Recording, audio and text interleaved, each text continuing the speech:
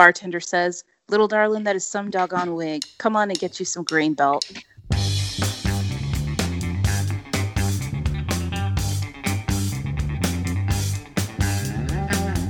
Hello, and welcome to episode 140 of the Erasable Podcast. I'm Tim Wassam, here on head hosting duty tonight, and my favorite couplet is here with me, Andy Welfley and John the Gamber. Happy National Poetry Month, guys. Hey, happy National Poetry Month at the end of the month. Yes. Yay. I feel like I should say something rhyming in response to that. It's true. Doesn't have to rhyme, Johnny. That's just lazy. There's also a very special guest with us tonight. Renowned poet Kiki Petrosino has been kind enough to join us from Charlottesville. Kiki Petrosino is a professor of poetry at the University of Virginia. She's the author of 4 books of poetry, the latest being White Blood, A Lyric of Virginia, which is coming out on May 5th. Thanks for being with us, Kiki. It's so good to talk to you. Thanks so much for having me, you guys. Yay. Super excited to have you on. This is awesome. You're I think is this the first person we've had on who's first poet we've had on? I think so. Yeah. We had Vivian Wagner on. Vivian was on. We talked about mechanical pencils. Yeah. Right. We didn't talk about poetry that much. Yeah. I think I missed that one. But we're looking forward to doing a deep dive into poetry and your own writing process, and even, if you're willing, if you would read us some of your poems. But we're going to warm up like we always do with our tools of the trade. And Kiki, do you want to start us out? Yeah, thanks you guys for having me on, and thanks for inviting me into the tools of the trade segment. I loved the premise. So what I'm consuming these days are very specific here in the days of quarantine. So at the moment, I have a huge canister of a Costco treat, and that is the Kirkland Signature peanut butter pretzel nuggets. These are Valencia peanut butter. It says filled. They're like inside of a nugget of pretzel. So I just have them around. Probably too many of them have been consumed in these days, but they're good for grading, writing, anything that you need a snack for. And they're also good passing for through a room. I think we have passing through a room, like breathing oxygen, So the other, and they're good for having nearby when I'm watching the other thing that I'm consuming, which is Star Trek Picard, the new Star Trek series that is currently streaming on CBS All Access. This is not a sponsored post, but Johnny knows that Star Trek is one of my deepest fandoms. Oh no! And this new series is about my favorite character in the Star Trek universe. So, I mean, how far are you, Kiki? I mean, I remember attending a Star Trek convention in 1997. It was called Shore Leave, and it was at the Hunt Valley Marriott, where many of us had our proms. But that's where Frankie's prom was. Yeah, it's somehow. But there was a massive Star Trek convention there in the late 90s before it was cool to go to cons. Yeah. And I may or may not have been dropped off at that con to hang out with people dressed up as Star Trek characters. That's how deep it goes. I met Nichelle Nichols, who was headlining the Fort Wayne Star Trek convention in the late 90s, and it was super cool. She was amazing. Yes. Yeah. Yes. I mostly meant, how far in Star Trek Picard are you? How many episodes have you watched? Don't worry, I'm not trying to get your geek cred or whatever. Totally. I know. I was you want my com badge? That's later in the after show. Yeah.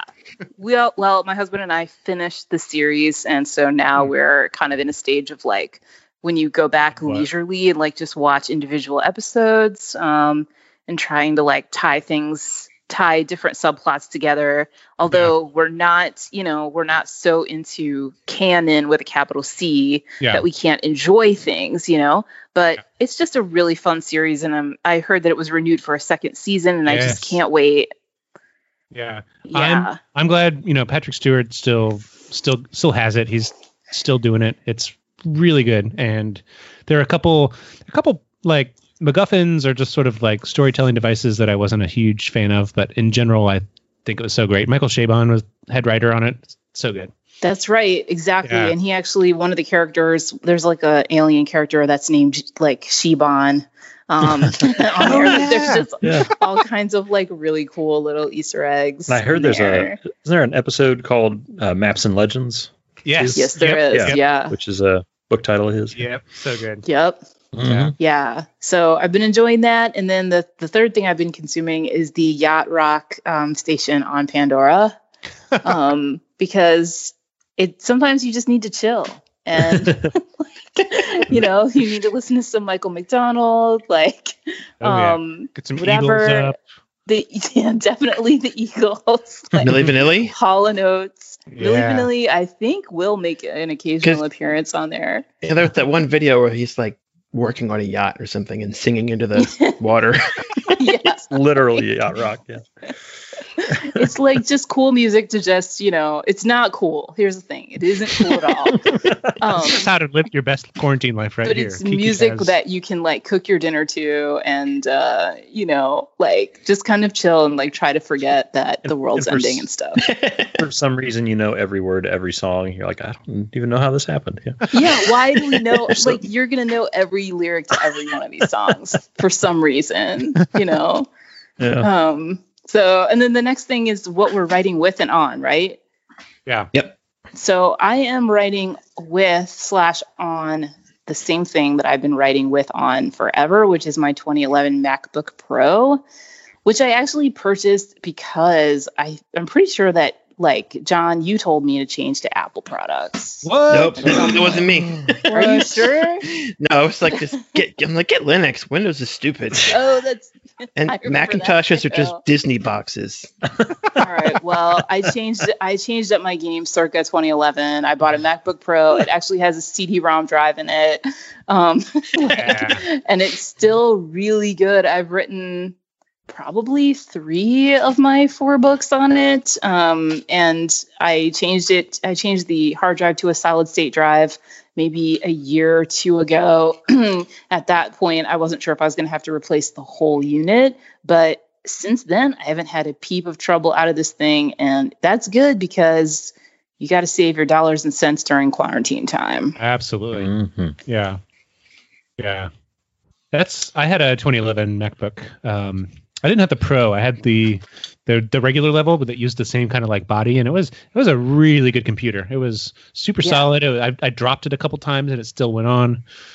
Yeah. Yes. Yeah. I think my 2007 got a few coffee baths and just like kept going. I used it for like 12 years. Yeah. Yeah. I totally do have a couple stickers on this laptop that are stationary related. I've got like a David Bowie lightning bolt and a David Bowie like portrait sticker that are from the Moleskine release. Nice. Right? Oh, awesome. Yeah. Do you have an erasable podcast logo sticker? Yeah, I think John sent me some. Okay. I know I sent you some. You did send me some. He was like, as long as you don't put it on a Mac, we're fine. Yeah. No, they don't stick to a Mac. Yeah. Oh, okay. They're like Charlotte. They have impeccable taste in what's actually cool. They don't stick to computers at all. Only the finest of voice terms. Yeah. Definitely. Nice. How about you, Johnny? We're sort of embarking on the Midsummer Murders, which is, oh my God, 20-something series long.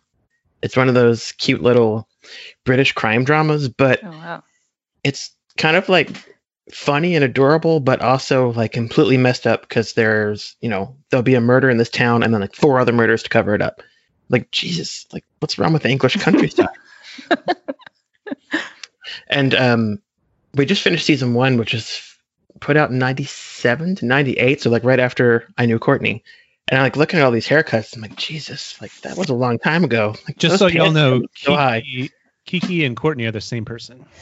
What did I say? Did I say Courtney? I'm sorry. Yeah, well, because John's known me for so long, he actually knows me by my actual name, which is Courtney, and not the name Oh yeah, we didn't say we're related. Yeah. Do we want to disclose to the listeners like how you two know each other? Yeah, we should disclose that fact. I forgot about that. So Courtney is my sister-in-law. Yeah. And for my other sister-in-laws who don't listen, my favorite sister-in-law. if her voice sounds familiar, it's because you heard her sister's voice just a couple episodes ago. That's right. Yay! That makes me happy. So, it's a good reason to have BritBox because, especially during the quarantine, they've been adding so much stuff, and it's so cheap. Yep. So I want to get it for my dad for Father's Day. He's like, I won't watch it. I'm like, yeah, that's all you're gonna do. But I read a book called The Happiness Trap, which is sort of one of those not self-help books, but it's self-help bibliotherapy kind of thing. It was interesting at sometimes. It could have been an essay. He was not a very good writer. Moving on, I just finished a book today called Light the Dark, which was it came out of a web series from The Atlantic, and I forgot the guy's name. The editors asked a bunch of famous writers to name a passage in literature that really spoke to them or made them want to be a writer or changed their life. So it had people like Neil Gaiman, Jonathan Franzen, and lots of famous novelists in it. And it was a really, really cool book for relevant to National Poetry Month, the power of literature. And, Thoreau, what does Thoreau say? How many a man has started a new chapter in his life after reading a book? They talk a lot in there about, reading Beloved and being just completely transformed as a person. And if you read the whole book, you'll also get a really good reading list of stuff by the end. So that was cool. I don't know where I heard of it. I think it was in a page of a magazine. I was like, that sounds cool. And it's not what I thought it was about, but it was really enjoyable. And it's in print. There'll be a link in the show notes. It's on Amazon if you're stuck home, not near bookstores. And I am writing with our pencil of the month, which is not a surprise. I'm not going to say this. Skole Blanc. The Viking school pencil. Yes. The yellow one. So when I was looking for this, I actually found some older ones that I had. And the older models, the red and the yellow were different because the yellow didn't have a black tip. It was just sharpened or sort of bare at the end. Oh. And they had foil stamping on. I had to dig them up and take pictures. Oh. But I'm digging one of those in a Write Notepads amethyst notebook and enjoying these complementary colors and how much they pop together. Oh, yeah. Nice. I feel like, Johnny, you're always saying things about how you just you uncovered some pencil that you forgot you have, and I still can't believe that when we were there at your house we didn't see your stash. We didn't manage to see your stash. Whoa. Well, that makes me think you have a bat cave. There's a hidden oh yeah, to pull the statue aside and then yeah, and then a door opens up and it's actually the rest of that building is just your pencil stash. And you have to climb into a coal car and zoom down into some awesome vault. Yeah, and there's a goblin that takes you there. Yeah. Put on the hazmat suit because of the graphite dust. No, they were very disorganized, and we have a walk-in closet in our bedroom, and my half of it is 5 flannel shirts and just pencils and notebooks. So it's also kind of embarrassing. But last weekend, I spent a lot of time organizing and realized that I have way, way, way, way, way less pencils than I thought I had. And last time I had way less than I thought I had. So it's not even inhuman. I might even be able to use them all before I die if I write a lot. You live long enough. So I've been buying more pencils. That is the answer. What else are you going to do? Yeah. Next, you guys have to come back to Baltimore again now that I have everything organized, and we'll pet stuff and make goodie bags. Cool. What am I consuming? I feel like I've just been escaping into media a lot. I haven't honestly been reading that much, which I guess is embarrassing to say. Katie and I started watching Mrs. America, which is that show that's on Hulu. It's an FX original series, and it's several episodes about the late 60s and early 70s and the McGovern-Nixon election, and then also trying to pass the ERA. And they look at it through the lens of several notable women who were part of making that happen. So far we watched the one about Phyllis Schlafly, who was the one against the ERA. There's been one about Gloria Steinem. There's been one about Shirley Chisholm. and it's been really good. I sort of just knew kind of, I guess, what I've read in class and stuff about, like, you know, what went on and just kind of how bananas it was. But honestly, it was very, very, in some ways similar to the elections as they've been so far. You know, like George McGovern was kind of a Democrat populist and just a white dude who was like running against a pretty, like, the first African-American and the first woman who's ever run for president, Shirley Chisholm. And there's a lot of stuff in there about how, you know, the party was trying to get her to just like stand back and like promote party unity and kind of let him go, like let him do it. And just a lot of really just interesting thematic parallels to, you know, stuff we've been thinking about the last 4 years. And also really amazing actors in this. It's super good. So I definitely recommend it. I think we're going to get to some episodes about like Bella Abzug, who was a congresswoman, wore a lot of hats. And a few other people in there too that I just haven't read far enough in advance on. So really good series. We've also been watching too much HGTV, basically. And I have been playing way too much Animal Crossing, as my friend Tim can attest.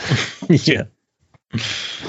So yeah, I'm with you. Yeah. So I won't spend too much time getting into Animal Crossing, because I think, you know, that's a whole nother show into itself. But it's really great. And just today, I go into Animal Crossing to check my turnip prices, as one does.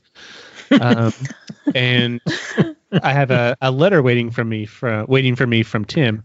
He sent me an essay set, which is like a little thing you can set up on a table in your house, and there's like a little inkwell and a little fountain pen and some paper. Oh my gosh. That's kind of delightful. Yeah, super delightful. Yeah. I'll try to take a screenshot of me sitting at my desk at the game writing with it. So, and then I have both a California Republic branded Golden Bear pencil in front of me, and a Baron Fig Adrift pen, which we'll talk about in Fresh Points a little bit.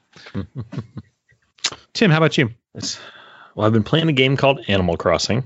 And no, I have not played a video game like this since I was in high school. So, and I'm just gonna stop there, because I feel like, like you're saying, it's one of those topics where it's like you can just feel people's like eyes rolling back into their head, like when you're talking about it. But it's great. I have been listening to a lot of John Prine since he passed away. Mm-hmm. A lot. So, which was kind of already something that I've been doing for the last few years. I didn't really, I wasn't super familiar with the breadth of his work until maybe, I don't know, 3 or 4 years ago is when I really dug into him. Before that, I just kind of knew the ones that everybody knew, or the more famous songs.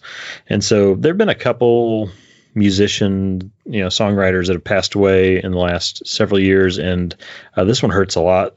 This one and Tom Petty both hit me really hard, like, harder than you feel like things should when you've never actually met the person or something. But it just, especially with John Prine, he's just one of those guys that when you read interviews or you listen to him talk and you hear about him and you hear stories about him, he's just definitely one of those people that just seems like everyone is better off for him being around. He's just a good person, generous, and just a hilarious, great songwriter. So I've been listening to, I was going to put 3 of his albums in the show notes. These are the ones that I've listened to the most. And the one is the most famous, his self-titled John Prine album that he put out when he was in his mid-20s, which is really just an incredible album where, you got Angel from Montgomery, which he's singing from the point of view of a middle-aged wife. And then there's, at 25, he wrote the song Hello in there, which is about like, hey, when you see old people, don't act like they don't exist. You should stop and you should say something to them, and you should like realize what they're experiencing. So it's like a story song where he's telling the story of these husband and wife who don't really talk much anymore. Their kids are out of the house. There's a really heartbreaking line where he's talking about his kids, and he says, we lost Davy in the Korean War. I still don't know what for, but it don't matter no more. Like, it's just like he's got all these great little lines that just tell these huge stories within him. See, that's poetry. That rhymes. Rhymes. John Prine rhymes. So that's John Prine's self-titled one. And then I think my favorite is called The Missing Years. And then his most recent album, The Tree of Forgiveness, which I've talked about on here a couple times before, are really, really wonderful. So that's a great record. Yeah. Oh my gosh. Yeah. The great record. And that every time my kids have heard me listen to him so much that I've started to hear them like shouting from the other room, like, Alexa, play John Prine. Oh, wow. Which is awesome. Like Henry, I walked in and he was like, were you listening to John Prine out there? I was like, no, why? He's like, I was just listening to that Heaven song, When I Get to Heaven. Yes. I was like, oh my God. Cigarette, 9 miles long. Yeah. Vodka and ginger ale. Just to hear my son, he had no idea what he's saying, but he's like, gonna smoke a cigarette that's 9 miles long. and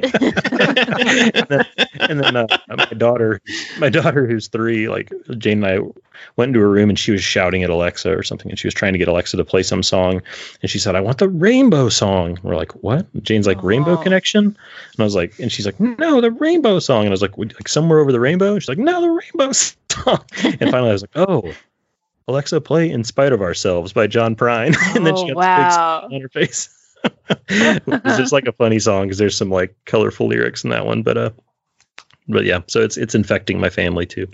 So lots of John Prine. And kind of connected to that, by like wanting to just read a lot about him after he passed away, I rediscovered the magazine American Songwriter, which I used to read a lot and haven't in years.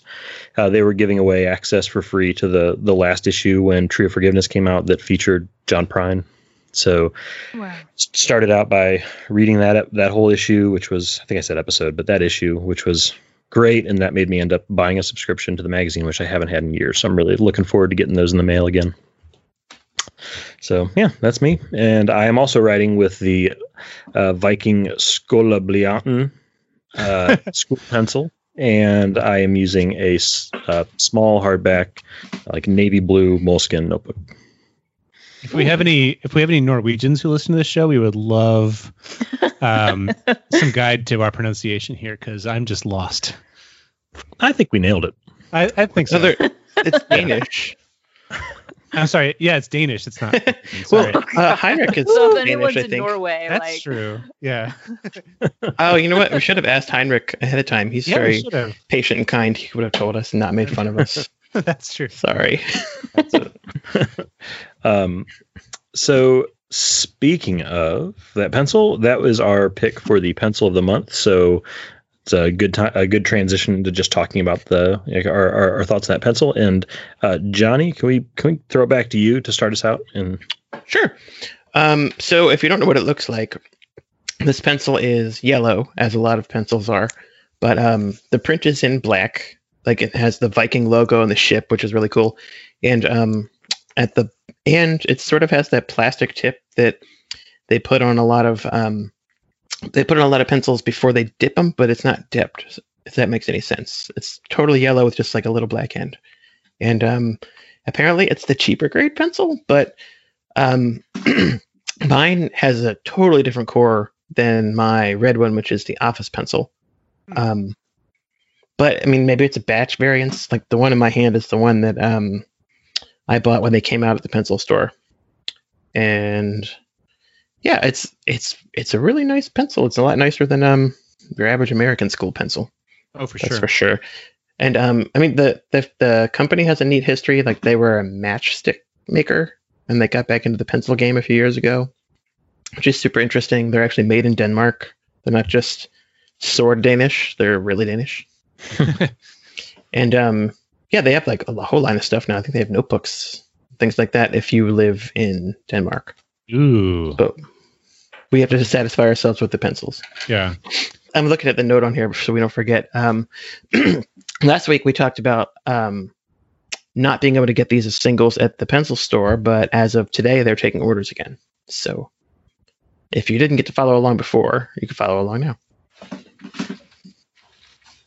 I'm a really big fan of honestly how dark they are, but how good they hold their point. It reminds me of like the European like equivalent of the test scoring 100 pencil. Like it's yeah, I think Johnny, your note said that it's darker, but it feels less waxed, and I think that's spot on, right? Like it's scratchy, a little bit like a German pencil. I wouldn't say it's super scratchy. German pencils are so smooth. Yeah. But just really dark and nice. And I've been, writing. I actually don't have one in my hand right now because I'm not that prepared. But I've been using one a lot. And really good point retention considering how dark it is. Yeah. And I don't know if you remember, what did they call it? The utility, that notebook that Field Notes put out. They were yellow. And the paper was like sandpaper. It was really hard to use. Oh, yeah. But I remember Viking pencils were a really good match for it. And it matched color-wise, too. Yep. It was very satisfying. Yeah. I think as far as like the particulars of the pencil, I don't have much else to say about that. But like as far as an intangible, and this is something I don't know if I'll be able to explain, but right after I got this, I was texting you, Andy, and it was just because you had sent me some, and I was just saying how much I was enjoying using it. And the thing, like I said, it's an intangible. Every once in a while I find a pencil that doesn't distract me, like that I don't just like obsess over or think about the point or or the feel of it, or I don't know, just whatever. Like it's so easy for us to, when we're obsessed with this kind of stuff, to just really go over the top and think about it too much and be too picky. And for whatever reason, there's something about this pencil that I don't get picky about, and I don't overthink, and I just want to use it. And I like that it's noisy on the page. Like that's where the scratchiness is. It's just kind of like a noisy pencil. It's very satisfying. It just makes me feel like I'm using a pencil, and I don't have to think about it, and I don't have to. And usually I don't like writing with pencils that don't have erasers, like without the ferrule on the back. Usually I don't gravitate towards those, but this one I've been really loving. I'm actually on my second one of the batch you sent. So yeah, I love it, and I'll keep using it, and I'll probably replenish them when I run out. So I'm a fan. They're really cheap too. They're $1.25 on the CW Pencils website, so you can buy them by the single there. And I put an order in there as soon as they announced them today, but I only bought one. Yeah. So I was really tempted to be like, I'm going to join this pencil. I'm going to get like 15 of them. Support a local business, and my habit. Do you think we should, for the May pencil of the month, do you think we should see what the people in the listeners think we should do? Yeah. Yeah. Sounds good. Yeah. So I guess if you are hearing this now and you want to hear us talk about a pencil of the month, within the first 2 weeks of this being released, so let's say the first week of May, if you're listening to it, tell us what we should talk about, what we should review. Nice. Yeah. Sounds good. Well, so I'm sorry I didn't send you one of these, Kiki. I should have thought ahead. Oh, it's okay. Yeah, I'm waiting. I'm going to check my mailbox. I'll send you a goodie bag after this. I hope you put her address in for that CW Pencils order. Right? All right. Well, how about we jump into fresh points, and we'll kick it back to Kiki. What do you have to share for us, or share with us for fresh points? Okay. Well, so this is my first time contributing to Fresh Points, so thanks again. And for me, I am dealing with the fact that everybody's quarantined, everybody's at home. I'm, for the past 6 weeks, have been teaching online all of my classes at the University of Virginia. And so I had, prior to the pandemic, I had kind of developed what I felt was a cool combination of like analog and digital ways of grading papers. I would pretty much insist that students print out their poems and turn them into me, or print out pieces of writing that I had assigned. And then I would really like to either take a pencil that like Johnny had sent me, like I have a beautiful pencil box in my office with all the different pencils that I would use.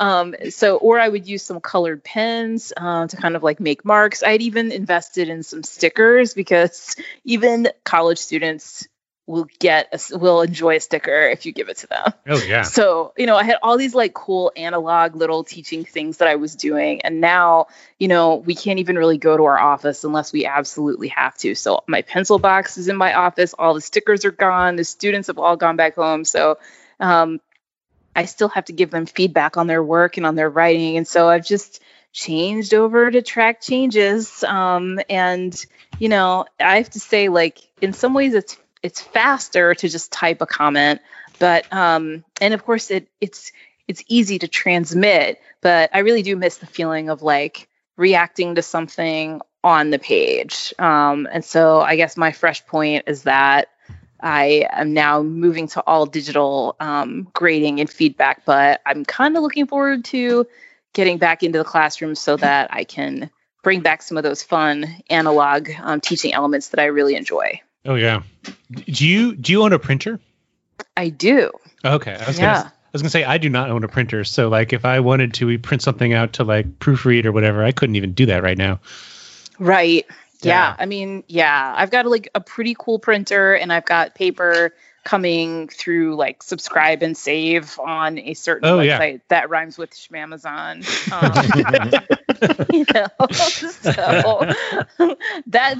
So that's still going on. It's for me, it's a different way of using your brain, to write something by hand or to have a piece of paper in your hand. Yeah, for sure. Yeah, track changes. Did you see the latest controversy with Microsoft Word's corrections? No, what's up? They have now decided officially it will if you have two spaces between a period and the next sentence, you'll get the red underline. Oh my god! Yeah. Wow. So I know among some people that's super controversial. Gosh, that's hilarious. My entire dissertation was like that. Now I'm really embarrassed by it. Johnny, you're so old. Yeah, he just gave you a few extra pages. Yeah. Well, that's how you got to the page count, Yeah. Oh, and ours, they were like, keep it under 150. I'm like, okay, no problem. Done. Mm-hmm. Yeah. Yes, Johnny, how about you? Sure. So last week I was on a cool little internet program called the Show and Tell Show, which is it comes on Instagram Live on Saturdays at 6 o'clock Central Time. So I used to live in Central Time, so in my head, I make the conversion wrong. So I sat down at 5 o'clock Eastern Time, which was 2 hours too early. Like, all right, let's go. And then I screwed the time up. But it was better to be too early than too late. So it was really cool. Jimbo has really interesting people on. The folks that went after me were talking about tiki culture, which I knew nothing about, and now I know a little bit about. Oh, that's the whole thing. I know people who love tiki stuff. Yeah, it was super cool, and the whole time he has something lovely at a crystal glass, and I'm sitting there drinking water. God, one of those. But I think they're on YouTube later, so I put the YouTube link in the show notes. Yeah, you were great. Weird. It was like right in my face, like strange. Thank you. My mom was on and commenting. Yeah, me and Millie were chatting back and forth. We were doing our Baltimore accents together. Like she corrected my spelling of the word warder. Yeah, and my mom can't help it. My kids correct her. Grandma, it's not Wooder. Shut up. Wooder. Like, you know what? You correct her until the day she dies. It's not Wooder. And my other fresh point was we just mentioned the pencil stores taking online orders again, which is fan-freaking-tastic. Because, what was it, like 2 weeks? But during those 2 weeks, it felt weird not having that access. Starting to get the shakes. Yeah. Like, I need another Viking pencil, but I don't want a dozen. And then I almost bought a dozen anyway. And speaking of very large things, I like those pencil top erasers, but they suck. They fall off your pencil, and the white ones, I don't know who makes those. Pentel. They work well, but they fall off your pencil. So Papermate makes some that are double walled and just like this beast of rubber, and they work well. And they're like 10 cents at the pencil store, but they were closed. So I tried to buy a dozen on Amazon for $3.90, and I guess I read it wrong. It was gross. Oh, so wow. like it showed up, and it had this big ass box of erasers. So if you guys want some erasers, I'm happy to send you like 2 or 20. Because they work like super well. They're the kind I buy the kids all the time. What color are they? Pink. They're pink pearls. All right.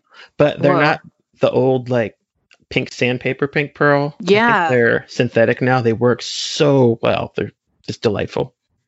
And they don't taste like rubber. Well, that's good. It tastes like plastic. But the reason I bought them is my last fresh point, which is in organizing my pencils, I found a lot of room, and I've sort of been going a little overboard in my eBay acquisitions lately. Like, I just bought 2 dozen of Faber-Castell velvet pencils that I didn't need because it was a really good deal. Well, and you've been a terrible influence because I bought those original or like vintage test scoring 100s because you were like, hey, I forgot about that. Yeah. Oh man, I have a couple other things coming. I found some vintage like Ford Motor Company office pencils for Henry, who's obsessed with Ford. Oh wow. Like, he's the only kid that's getting like that and a metal red bullet pencil from the 40s for his birthday. Because why not?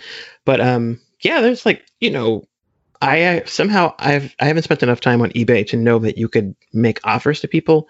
So some people like obviously just want to get rid of it, and that really works out in my favor a lot. Like, I think I paid $15 for 2 dozen of the velvet pencils, which is delightful. But the erasers don't work, so you have to put one of those caps on there. Yeah. So my stash is growing, but it's being organized as it grows, and it's very satisfying. Like, it's so happy. But I only buy pencils that I have every intention of using. So, if the box has 10 or 11 instead of 12, that makes me extra happy. Yeah. But yeah, I mean, I should tell people my secrets because they're going to steal my deals. But yeah, and there's a lot of cool stuff on eBay right now. On that note, I'm all done. Okay. We cost you a lot of money on this show. My fresh points are, for some reason, and not intentionally, all Baron Fig related. First thing I'll mention is, it's been really interesting to see how many companies are making non-medical face masks right now, like Timbuktu and Rickshaw both doing it. My mother's really into Vera Bradley bags. If you're familiar with them, they've started making face masks. And one company that's making face masks is Baron Fig, and it just kind of showed up on their website one day. And actually, I think according to the little kind of product description that goes with it, it sounds like maybe they have a friend or a contact who is making these masks, and they realized they didn't have a really good way to get them out there and to like take orders for them. And Baron Fig was like, well, we do. So I think it was a partnership, and I bought a couple. I need something to go out and do my essential grocery shopping because San Francisco, and I think maybe California in general. Maybe it's just San Francisco. I don't know. We have a new directive out that says if you are in public spaces, you need to wear a face covering. So. Oh wow!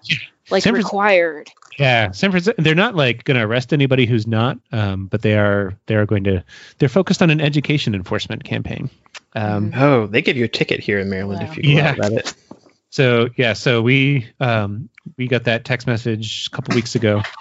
Just today, they've extended the shelter-in-place order through May. So, like the end of already. Yeah, through the end of May. I think San Francisco is the first municipality in the country to do a shelter-in-place. So it's like been going on for a while. I think Tennessee's gonna open up water parks next week or something. Right. Yeah. It's like, hey, be sure to wear a swimsuit to cover it. No. Yeah, let's have a potluck to celebrate. Yeah. All that to say, I ordered some Baron Fig face masks, and they arrived. And they have 2 colors. They have blue and they have green, and you can't choose which ones you get. I got one of each. Yesterday, Katie and I went out and did some shopping, and we wore those. And I have to say, they were extremely comfortable. For one of those masks that kind of go around behind your ears, they didn't really hurt. They have an adjustable strap. They barely fogged up my glasses, which is to say they still did. They did it way less than most others. So if you're looking for a nice, like I wouldn't wear this to filter out like wildfire smoke or anything. I mean, it is non-medical, so it wouldn't really do much. It's really great. So totally check those out. I also saw that like Sticker Mule, where we get our stickers made, are doing the same thing. They have face masks, so everybody's doing a face mask. But you should totally get the Baron Fig ones because they come in really nice colors and they fit really well in my face. Yeah, those are super stylish. I like the little. Yeah. Don't they have like a little bead on the side that works for the adjustment? Yeah, like a little total adjustment bead on the back of the strap, and it works really well because I you have a kind of a big face, but like kind of small ears. So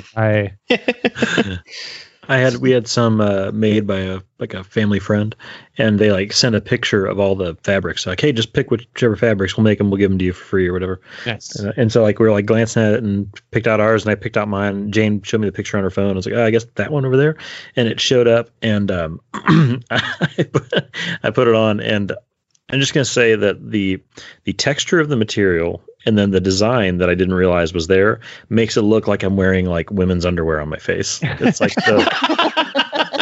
it is. Yeah. And Jane just like burst out laughing. I was like, I don't think I can be in public wearing this. It's a little like, it doesn't really fit my style. So it's like, I need to order a Baron Fig to replace my.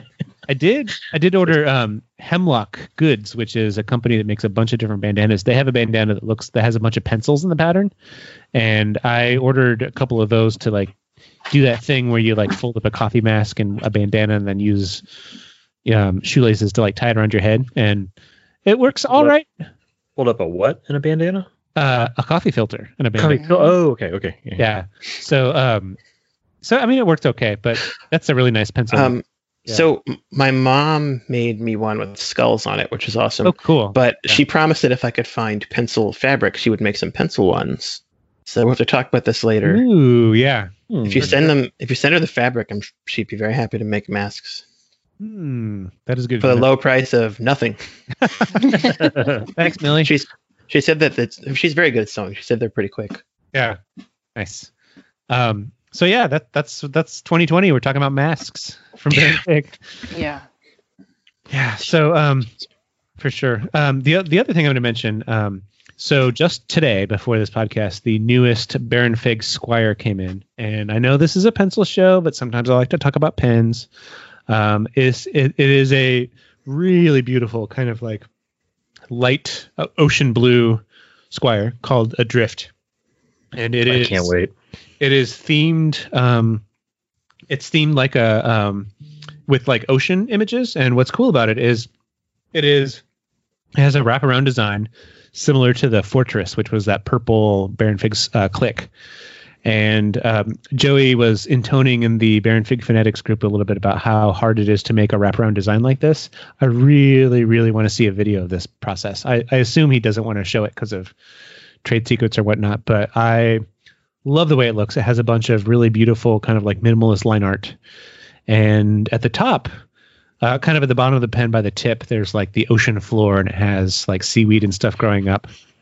But then at the top, there's like the ocean, like the water line, and there's a bottle floating in it, which is really cool. It makes me, I'm so sorry to bring this up again, but when I look at it, the first thing I thought of, which this happens way too often right now, is Animal Crossing. Yeah. I literally was walking my kids, and we were just like looking around, and it was like, no screens, whatever. We're just going to walk, and like a bee flew by me, and like my first thought was like, get your net. Yeah. Go pick up that wasp nest. Yeah. And there's like a pile of, I literally walked in my garage. There were 3 pieces of firewood stacked on top of each other. Just like it is in the game. Like it's like a sickness right now. I'm really getting a little worried. There's that dork. There's a meme going around that says like, you play too much Animal Crossing when, and then it's a picture of a park bench, and it says 2 iron nuggets and 4 pieces of hardwood, which is a recipe for how to make stuff in Animal Crossing. Oh, good. Man. No, I hear you. There's an element of that. Do you feel it? Do you feel the eyes rolling, Andy? I feel it so hard. Every once in a while, there is a bottle that washes up on the beach of your island in Animal Crossing, and it has like a little DIY recipe card on the inside. So this like message in a bottle is very, very related to that. So, hey, as a poet, I just have to say that like hearing about Animal Crossing is really evoking a lot of images for me, and I kind of don't ever want to really see the real game. More fun in your imagination. Yeah. Maybe we should record an after show about this, Tim, because I have some feelings about things like capitalism that just are invoked because of Animal Crossing. Like, and I could talk about the fact that I've been like working a little too hard to keep my son out of the game because I don't want to have to clean up after him in a video game and clean up after him in a real world. Well, I let him play. I let him play on my game for like 20 minutes, and I came back, and he had dug like 30 holes all over my island that I had to spend like 15 minutes filling back in and like repairing stuff. So he's just like, it's like chaos. I'm like, I'm not doing this in my virtual peaceful world that I've created for myself. This is so sad. I feel so lame right now. But.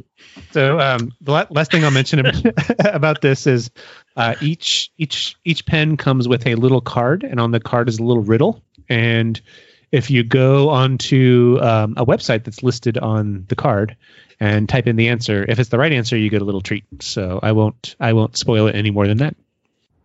Cool. Yeah. Cute. The other Baron Fig thing I wanted to mention is actually probably something Johnny might want to talk about a little bit more, which is the To Do new journal that they have, right? Oh, I wrote it on there wrong. It's the Do work journal. The Do.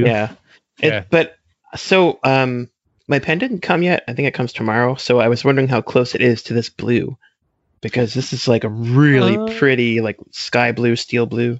This is a little bit more like dark turquoise. Oh, nice. This pen is, so I think it would look nice together, but I don't think it's very close. Oh, okay.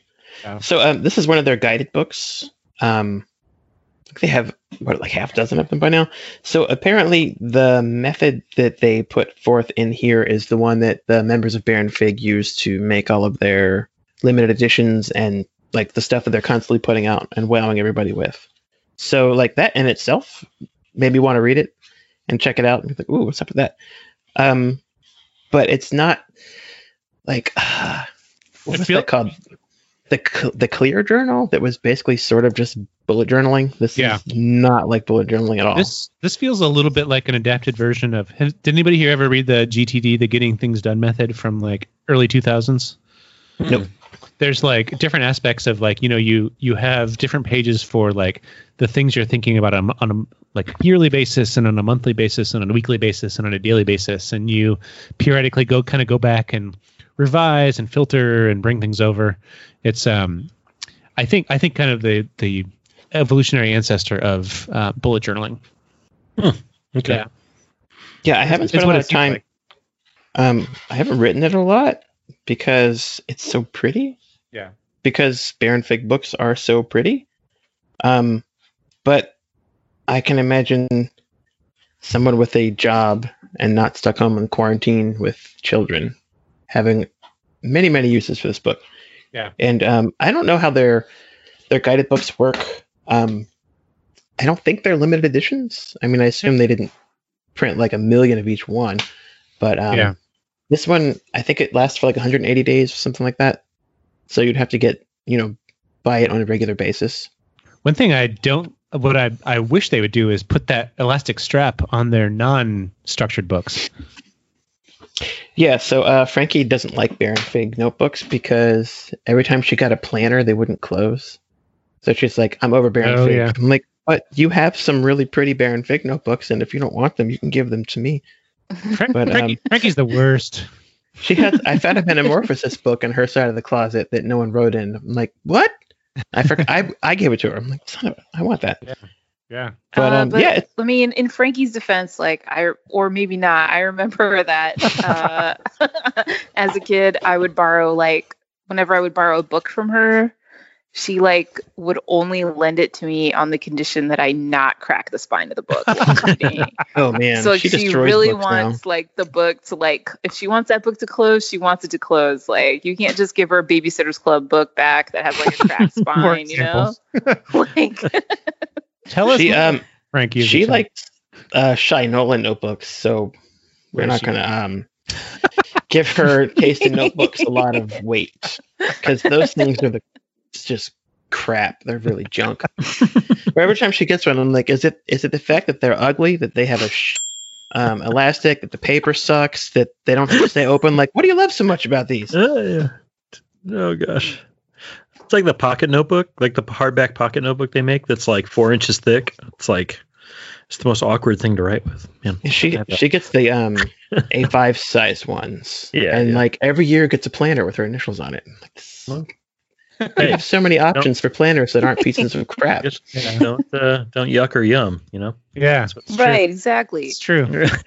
Well, actually, I don't directly do that so much as just hey, here's this beautiful notebook. You want to try it? Yeah, you should. It's like put it on the shelf, one day. One day. So sometimes I get them back. So that's okay. Cool. Yeah, but these notebooks they're very pretty. On the front, it says it's debossed, says "Do." Yeah, which is cool. And the flyleaf has a lot of cool of Baron Fig's iconography and stuff like that. They do such a good job with that. Yeah, so it fits perfectly in with their other guided books. Yeah. Nice. And that is all. That is it for my fresh points. How about you, Tim? Nice. Yeah, I just got a couple, and one of them is just some pencils that I finally caught up on and got that I hadn't tried that I've been meaning to, and both of them are Musgrave.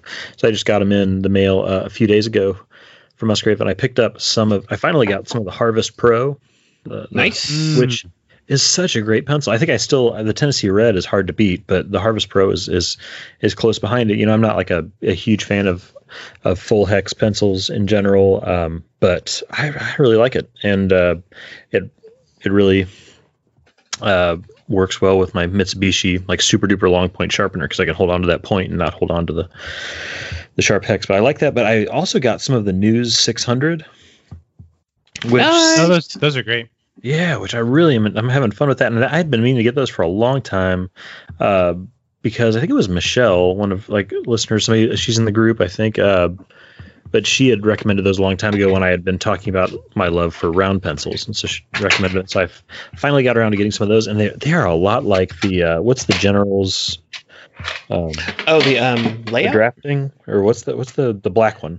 The layout. They're sort of like that one, and the drafting had a big because they're so smooth. Yeah, they're in the middle somewhere. Yeah, they're not as chalky, but gosh, I really like it. I mean, I was shocked. I sharpened one the first day and didn't write that much with it, and half the pencil was gone. But I didn't really mind it. It's I did sharpening it over and over and over and over, and it just I just ate it in like a day and a half. So, but it was fun. I like it. And it has a good feel to it. It makes me feel like it gives me those like Walt Whitman walking through Central Park vibes, as far as like how it feels on a page, and I really like that. So.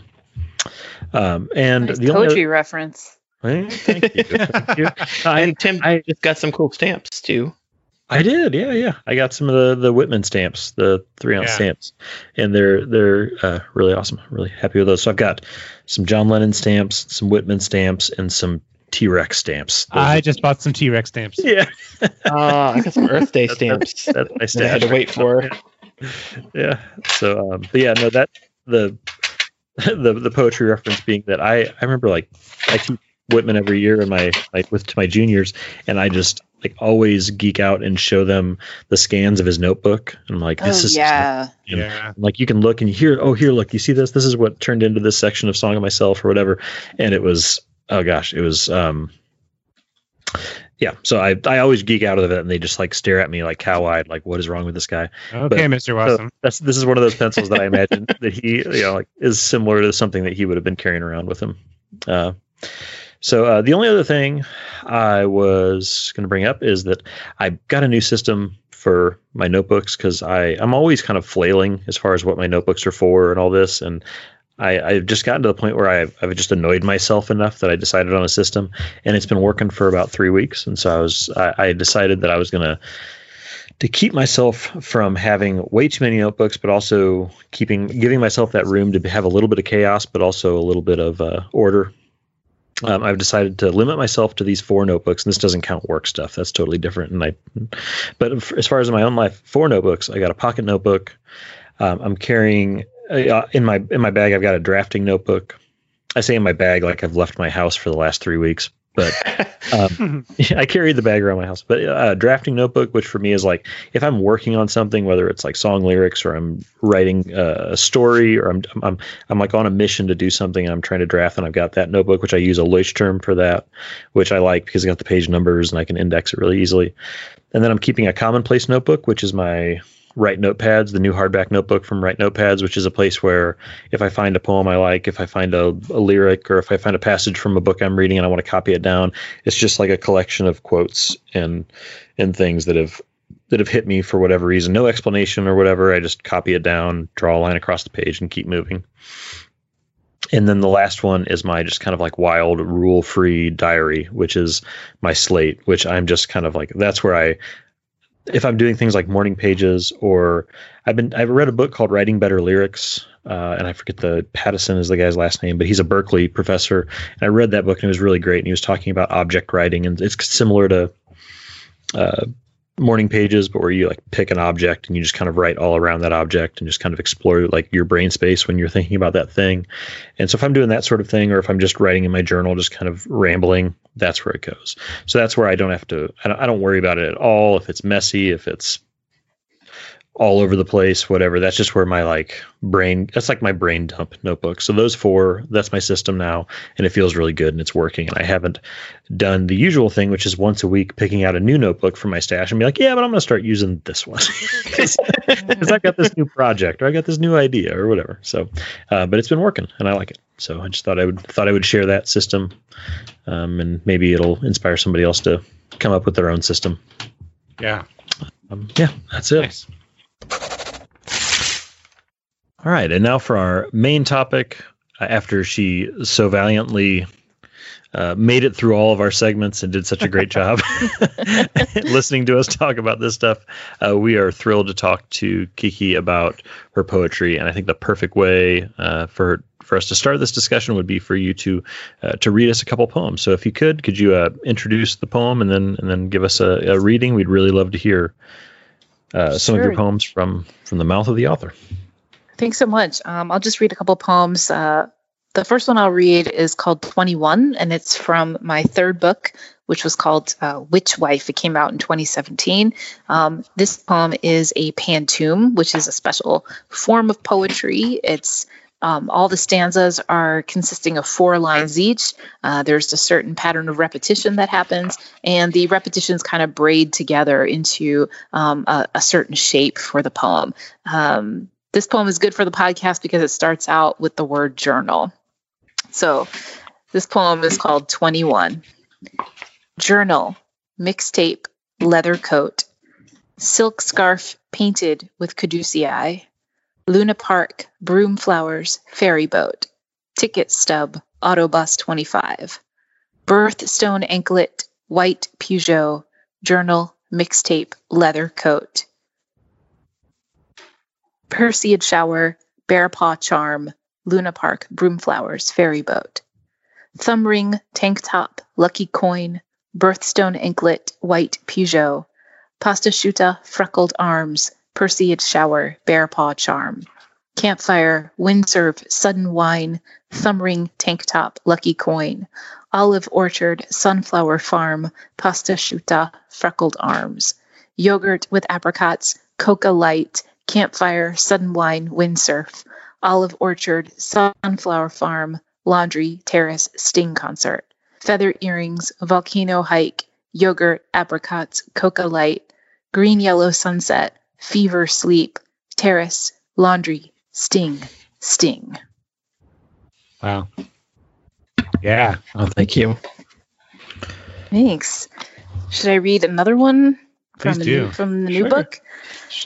Something about that line, or just it's a thumb ring, tank top, lucky coin. That's like there's like a whole novel in that line. I love that. I mean, does that not remind you of the age 21? I was actually I actually saw that, and that called out. I was like, I feel like I can just about like guess like how old you are because of that line.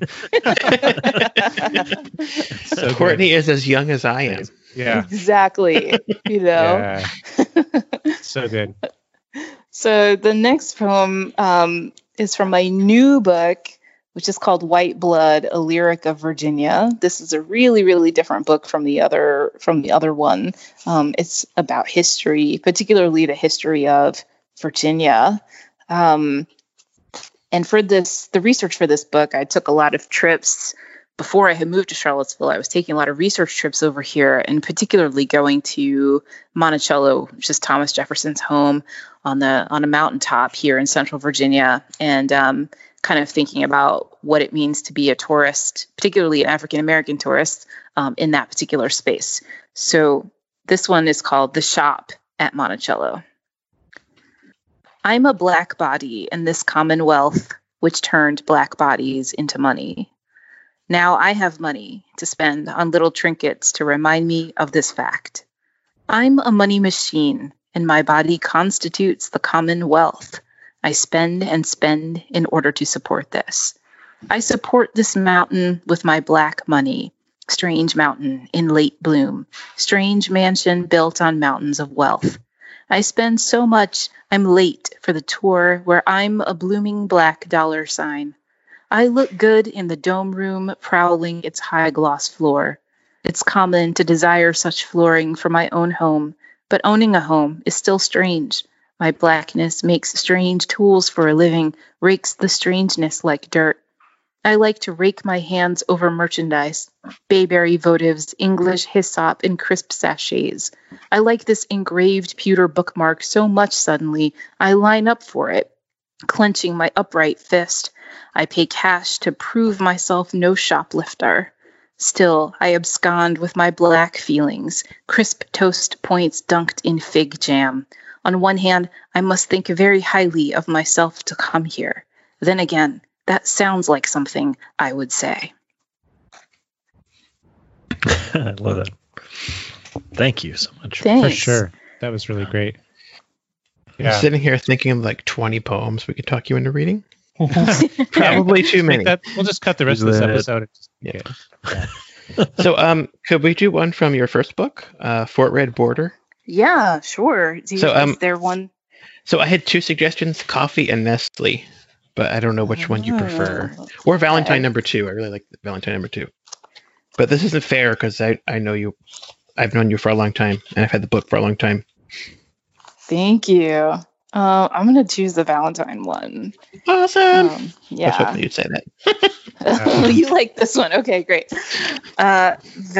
Valentine. Suppose it was a cold throwdown for my affection. Who would win, Jack White or Jack Black? You have to think in 3 dimensions here. Jack White, Jack Black, and 1 acoustic guitar. I'm the 4th dimension in a yellow wig and small purse. Okay, let's have a ref.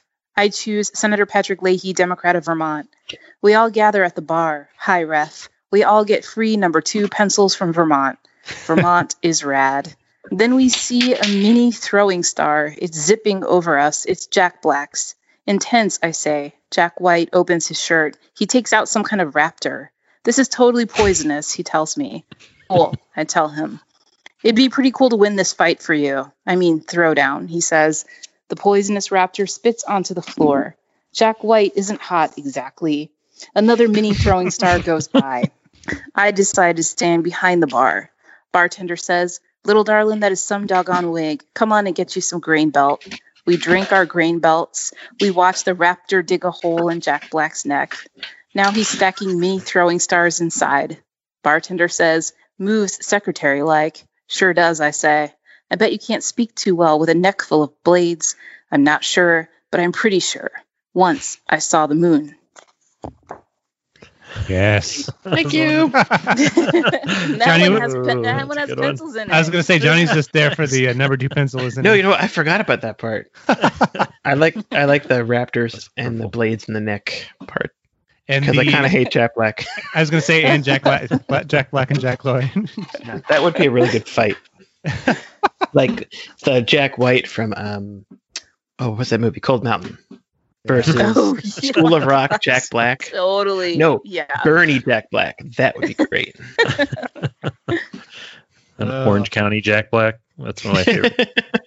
Gosh, I love that scene where he's like going to like save his brother from the pool, and he's like wearing nothing but underwear and his socks, and he stops to take off his socks, and then he jumps in the pool after his brother. So good.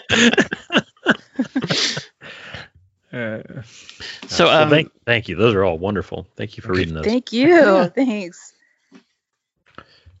So thank you again for joining us. I mean, you're like super famous, but you're also my sister-in-law, so I feel like I manipulated you into being on this show.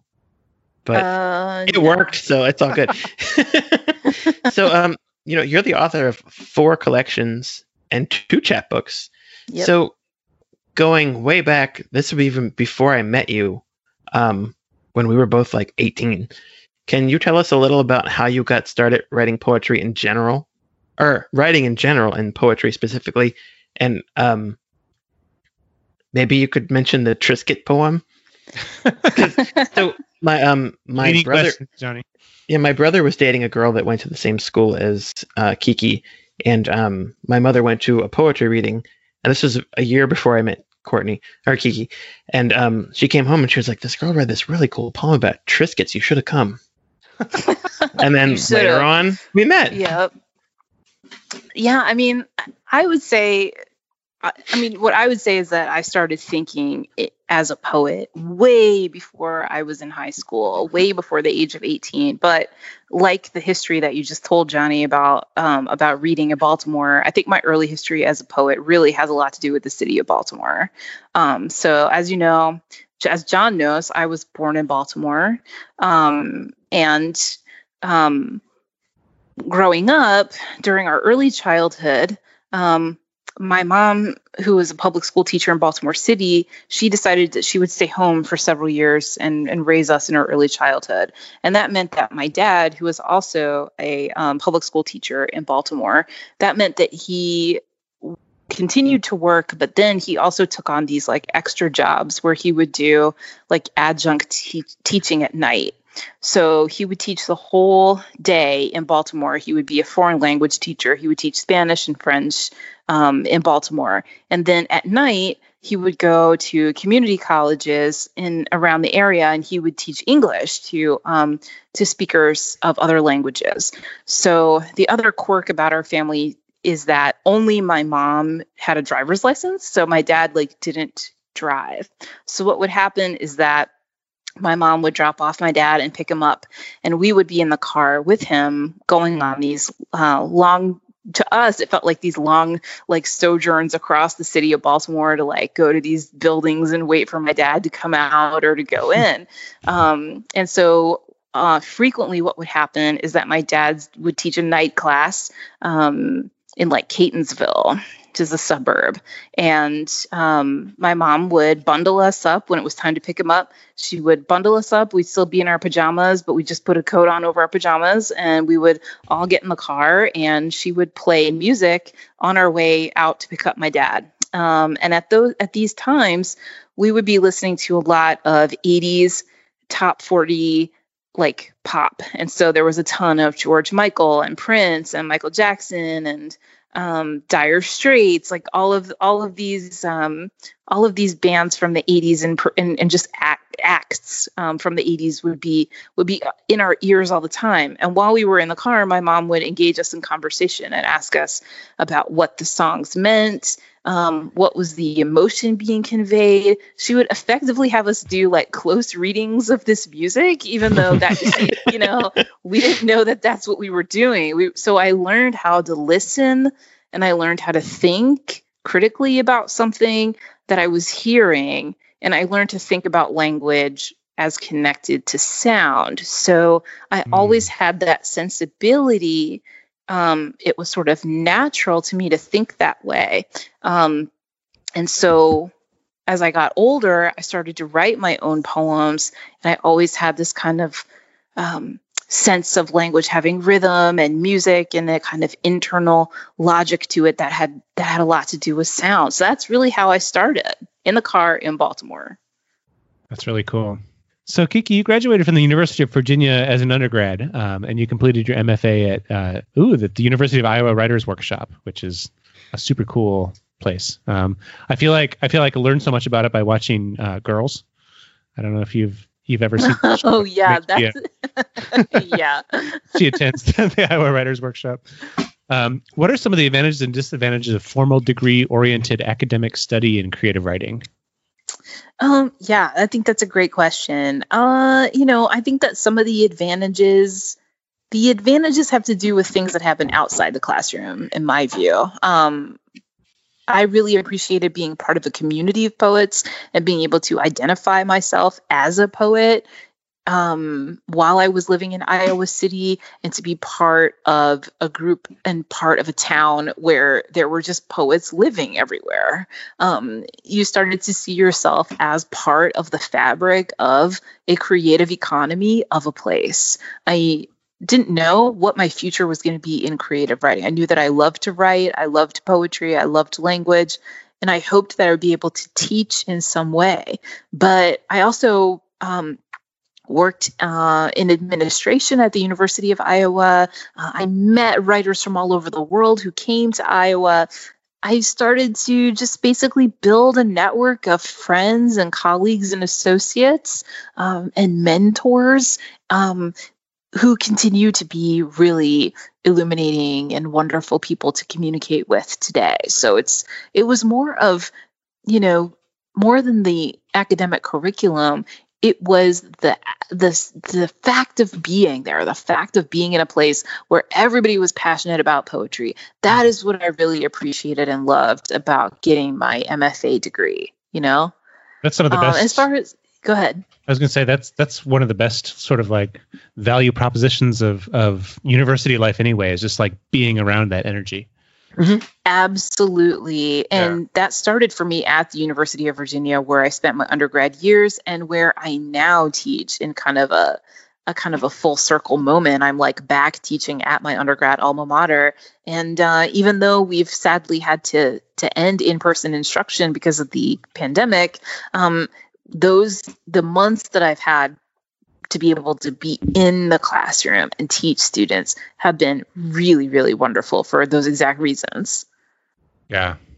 It's really cool. Nice. And so you get that the benefit of that passion, like you're talking about, from being in a program such as this. And then now that you've flipped onto the other side, I think you're teaching and you're back home, so to speak, at University of Virginia. How do you then like couple that passion that they're giving from being in a program and they're working on their poetry and are surrounded by people who are interested in what they are, and pairing it with becoming a working writer? Yeah, I think pairing just that like surge of energy.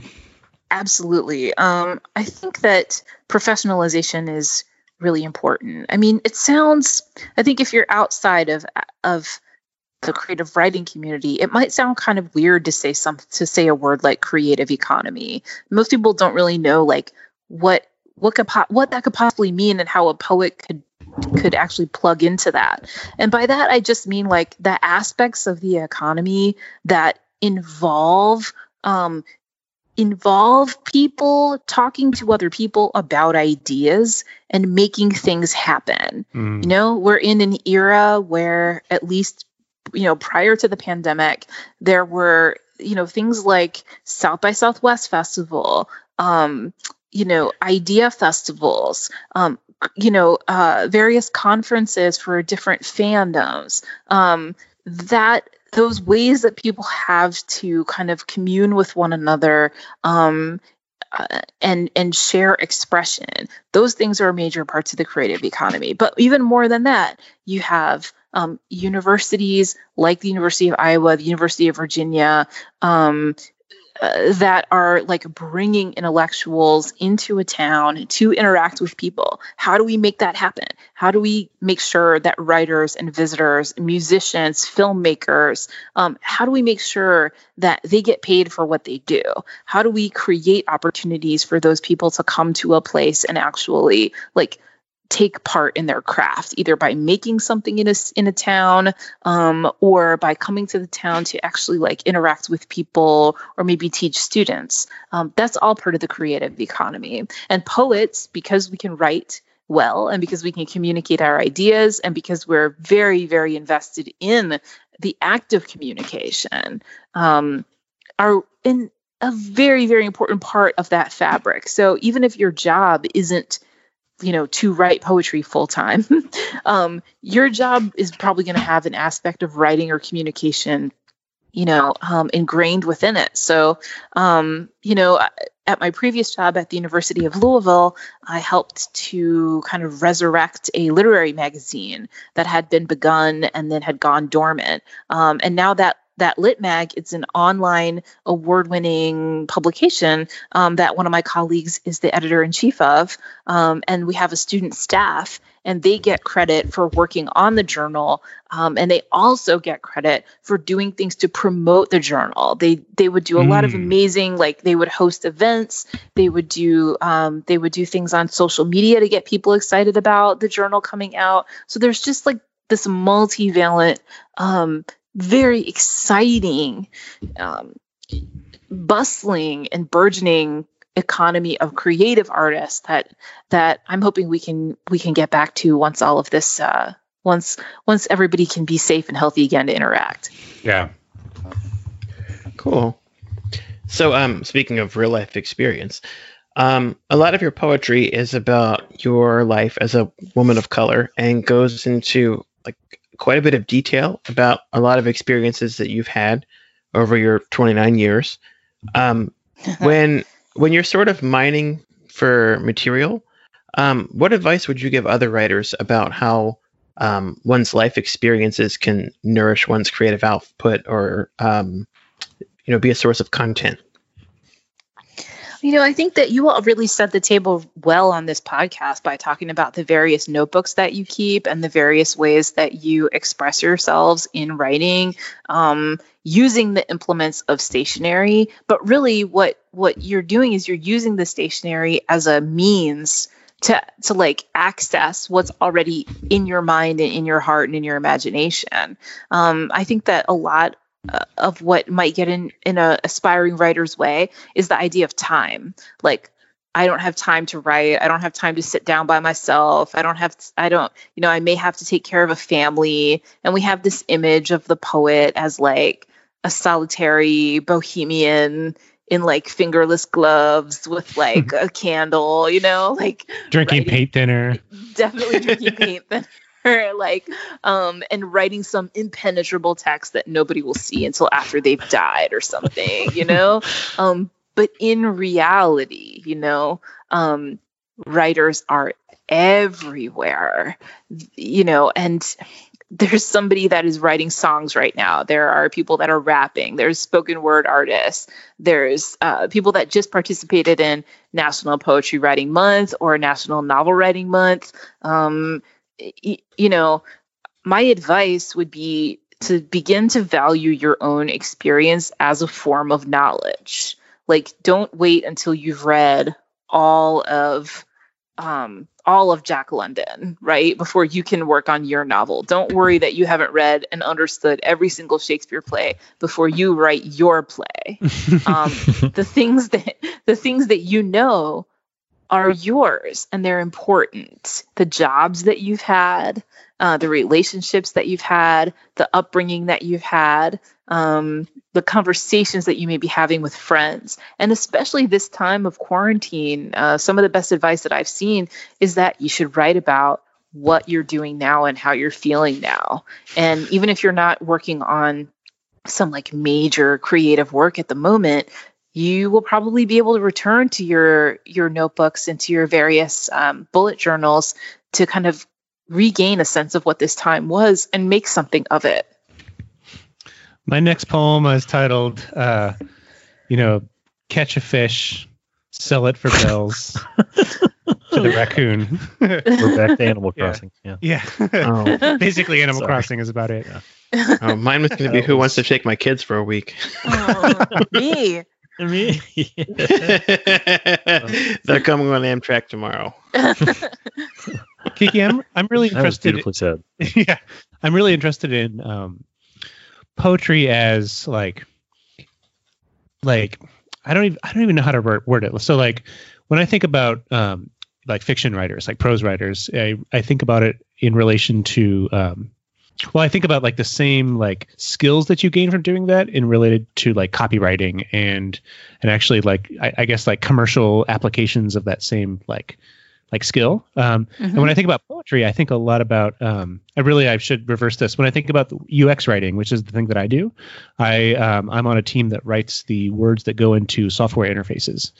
And one thing that I'm really interested in is the kind of transferable skills from writing poetry, because you often have very, very serious constraints with very few words, and each single particular word that you choose can sometimes like change the entire meaning of something. I'm really interested to know what kind of like, what skills outside of writing poetry do you develop by writing poetry? Does that make sense?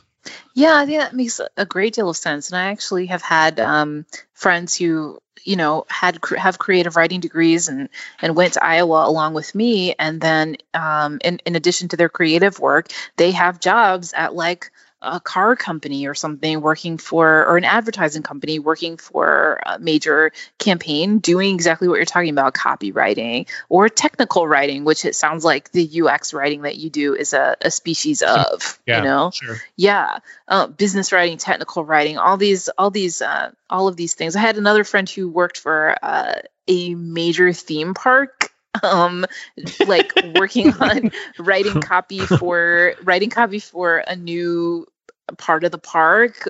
They had to describe each ride, and they had to do it in yes. They had to do it in a certain number of words, and it had to make people really want to like stand in line and go on that ride, And I think that what you learn from poetry is what we will call economy of language. Yeah. The field of words that you could possibly choose from is effectively infinite, at least in English, because English is such a wonderfully absorbent language. And we have so many different ways of making words and making meaning from like the whole, like just plethora of words and syllables that we have to hand. Well, in poetry, that poetry is about compression, and it is about working within a constrained space, the container of the poem, whether that's a 14-line sonnet or a 19-line villanelle, or you have 17 syllables in a haiku. Yeah. And so being able to reach for those words and be able to bring them into that container, and to understand that the form itself pressurizes each word, puts a spotlight on each word. I think that's probably the biggest skill that you can bring into other fields, is to understand the power of a single word, understand the constraints of a form, whether it's a business letter or whether it's a description of like something that people need to read on a software interface, and be able to like make your words fit the container, but also to suit the container, Oh, yeah. Yeah. That's really good. Yeah, I have a good friend who has a master's in poetry from Bennington College, and she is one of the she's written the tasting notes for several bottles of wine, like on the back of the label for the wine for a couple of vineyards. And I have another friend who does what I do at Facebook, and he has a degree in poetry, and it's just like I feel like it exercises the same muscle, and in kind of like poetry is the art, and something like that is the craft, which I think is really really kind of wonderful how they how they work together like that. I did that absolutely. As somebody with an English degree, I'm just like thinking to myself, like I love that it's a skill. It's not just like preparing me for a life of working at Barnes and Noble. Correct. It's something that you can actually like do. Yeah It's I did some barbecue sauce too. bottles. Oh, sorry. Exactly. I mean, we need barbecue sauce. Like, yeah. And that's the episode title. we need barbecue sauce. Oh gosh, that's funny. All right. So some of your poems seem to be like intensely personal. So what is it like to write a poem like Thigh Gap, and then to see it in print, to see it out there in the world, and then to be performing it in front of people? What's that like for you? I mean, it can be a really intense experience. I do tend to write things that are meaningful to my life as it is being lived at any particular moment. The poems in all of my books, I feel, are extensions of my imagination and maybe my identity, I guess. It can be kind of weird to read a really personal poem out loud, but by the time I've read it aloud, I've already, composed and revised, and I've thought about it. And then most importantly, I've written more poems after that poem. So for me, I need to have like a little bit of distance between actually writing the poem and polishing it and actually sharing it with an audience. For me, I guess I fall back on the properties of sound that the poem may have.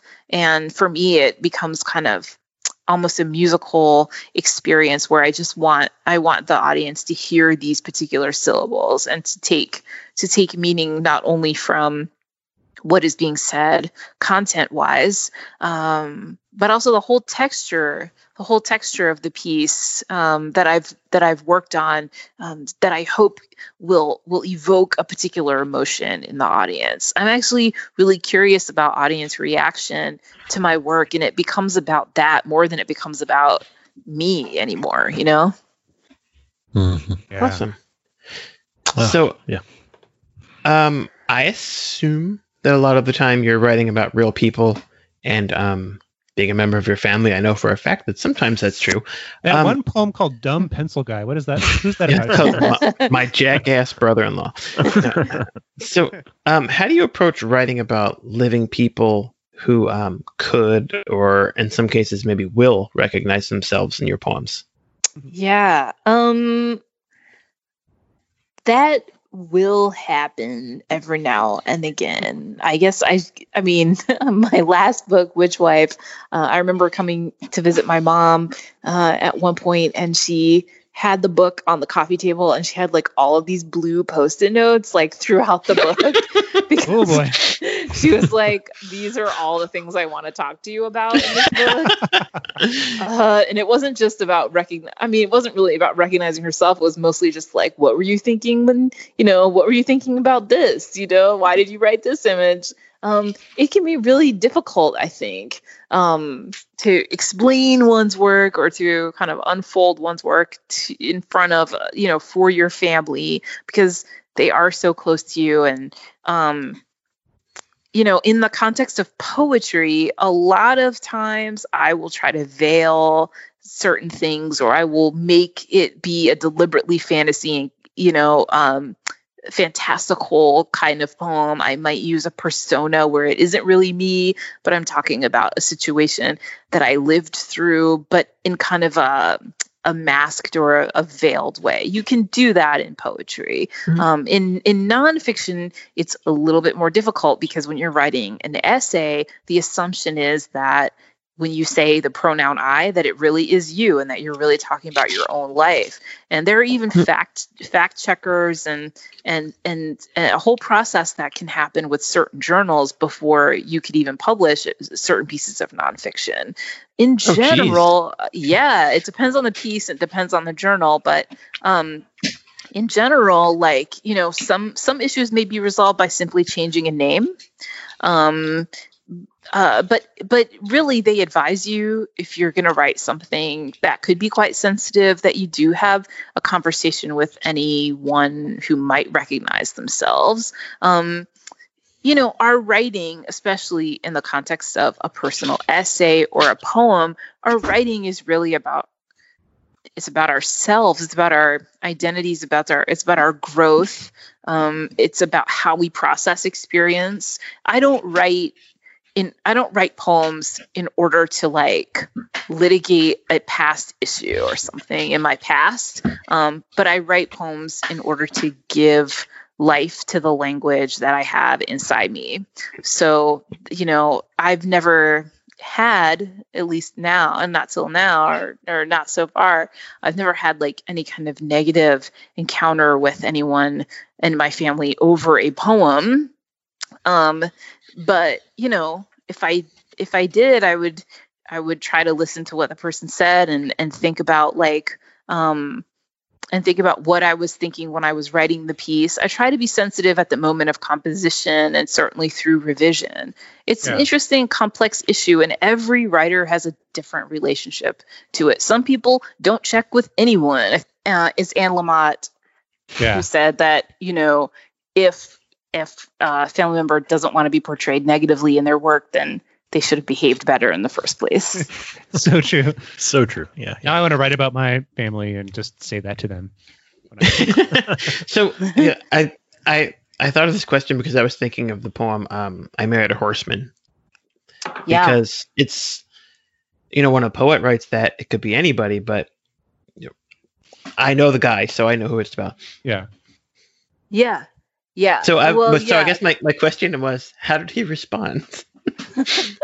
That was a poem about my husband. Yeah. Who, my husband's name was Philip. And one of the first things that he told me was about the etymology of his name when we first met. Phil means love, and Ip means horses. So Philip means lover of horses. The horse boy. So that was like one of the first things that he ever told me about himself. So I do have a poem called I Married a Horseman, which I also kind of pronounce as I Married a Horseman. That kind of talks about like our marriage and our relationship in a positive way. Yeah. So, he likes that poem, but he is kind of a quiet way of approving, let's just say. Yeah. That sounds like him. Yeah. Yeah. So zooming out a little bit, I'm really interested to know, just in general, what is it about poetry that moves human beings to the extent that it's one of the oldest forms of art known to humanity, and it just still exists today? Yeah, I mean, that's a wonderful question. I think that at bottom, poetry is a way that we remember. Poetry exists in service of memory. The very, very first poems were actually songs that were sung by traveling bards or by members of the community that were known as shops, SCOPS. And they were the ones who had a stringed instrument or maybe even no instrument, and they were singing about Beowulf.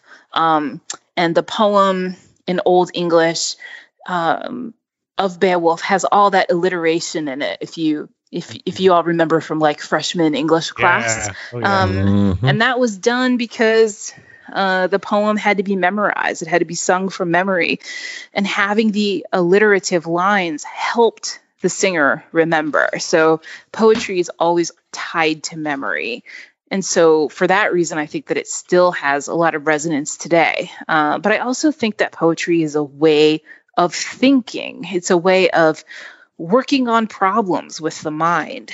So you might approach poetry with some of the same questions that you would approach philosophy or history or religion or like divinity.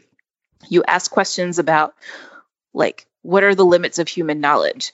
Can people change? What is love? Like, these are all questions that poetry attempts to respond to, just like all of those other fields. I think with hearing you talk about the value of poetry and thinking about this pandemic and this situation that we're in happening during National Poetry Month and feeling like poetry is getting that little bit more thought and recognition throughout this time is I hate to say a good thing, just because of what's going on. But I think July is like National Ice Cream Month and October is like National Pizza Month or something. I'm really glad it landed on Poetry Month. So, because I think it's better for the world. And I think I know in my classes, I teach 11th grade and 11th grade English, and I've been pushing poetry all month because it's really been great for our kind of online model of what we've been doing in school. And I think, yeah, gosh, all of what you said is so well said. And I think that's the value of poetry in general, especially in a time such as this. So, thank you. But thank you. Yeah. And so poets have had varying roles and a fluctuating status for as long as people have been like writing poems or writing songs or whatever. So what role do you think that poetry plays in America in 2020? So what role do you think it should play? What role do you think it plays by default? Just what is the role of poetry today in April of 2020? Wow. I think that poetry occupies the same place that it always has, which is it is a place where humans invest creative energy into forms and shapes and containers that can hold memory. I think that that's probably what's really important now in 2020.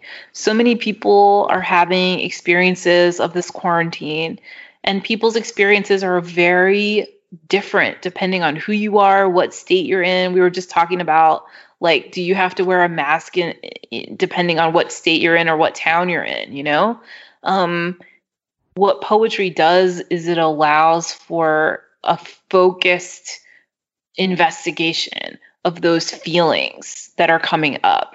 I think that a lot of people are struggling with feelings of depression and anxiety because we've effectively lost some version of the world that existed before this pandemic. And when we get back outside, it's going to feel different. And we're going to need some way to describe that feeling, to talk about that feeling. We're going to need a way to acknowledge to one another that we've all been through something that is incredibly scary, and that will have a long-term effect on us and on our relationships. Poetry has the ability to help us with that. The poetry of the past has that ability. The poetry of disaster, the poetry of survival, the poetry of hope, the poetry of joy, all of that already exists in our tradition. And we're going to add our voices to that as we move through this crisis together. Wow. Well, I mean, that is so well said. And it's been so amazing talking to you, and we could keep you doing this all night. And I just think we can't thank you enough for talking to us about that. And just, you are clearly just, I mean, an inspiring, brilliant, kind-hearted person. And we really are thankful for your input on this and your Kiki Petrosino for president. Ideas. Yeah. There we go. We're not kidding. At least poet laureate. Yeah, at least. Come on. Thank you. Thank you guys so much. It's been so much fun to speak to you and to actually just like commune with other people who are interested in writing and stuff. I wish we were all hanging out together with like a drink, but maybe that can happen someday. We'll make that happen. Oh, yes. I hope so. What? You guys haven't been drinking? I mean, together. Yeah. Face the magic of Zoom. All righty. Well, thank you for listening to episode 140 of the Erasable Podcast. Kiki, where can people find you on the internet? You can find me at my website, which is just kikipetrosino.com. And you could also find me on Instagram and Twitter at just at Kiki Petrosino. Thanks. Yeah. All right. Andy, how about you? I'm at andy.wtf and Twitter and Instagram at awuffly. Johnny? I'm at pencilrevolution.com and on Instagram and Twitter at pencilution. Right. And you can find me on Twitter at Tim Wassam, and I'm on Instagram at Timothy Wassam because I'm fancy. You can support us on Patreon at erasable.us/Patreon. We'd like to thank our Patreon producer level supporters: Alex Jonathan Brown, Ann Sipe, Bob Otzwald, Bobby Letzinger, Chris Jones, Chris Metzges, Chris Ulrich, David McDonald, Dave Tubman, Fourth Letter, Franklin Furlong, Gangster Hotline, Hans Noodleman, Hunter McCain, Jacqueline Myers, James Dominguez, Jason Dill, Jay Newton, Joe Crace, John Bainan, Johnny Baker, Kathleen Rogers, Kelton Weens, Larry Grimaldi, Leslie Tuzette, Mary Collis, Measure Twice, Michael Dialosa, Michael Hagan, Millie Blackwell, Random Thanks, Sarah Hunter, Stuart Lennon, Tana Feliz, and Terry Beth Ledbetter.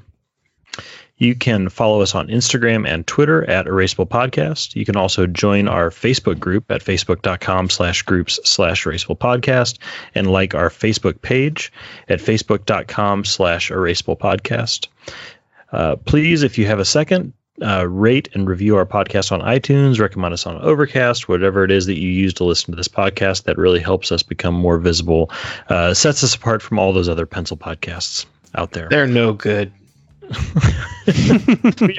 We are the number two pencil podcast. They're number 4. Thank you for listening to episode 140 of the Erasable Podcast, and we will talk to you soon.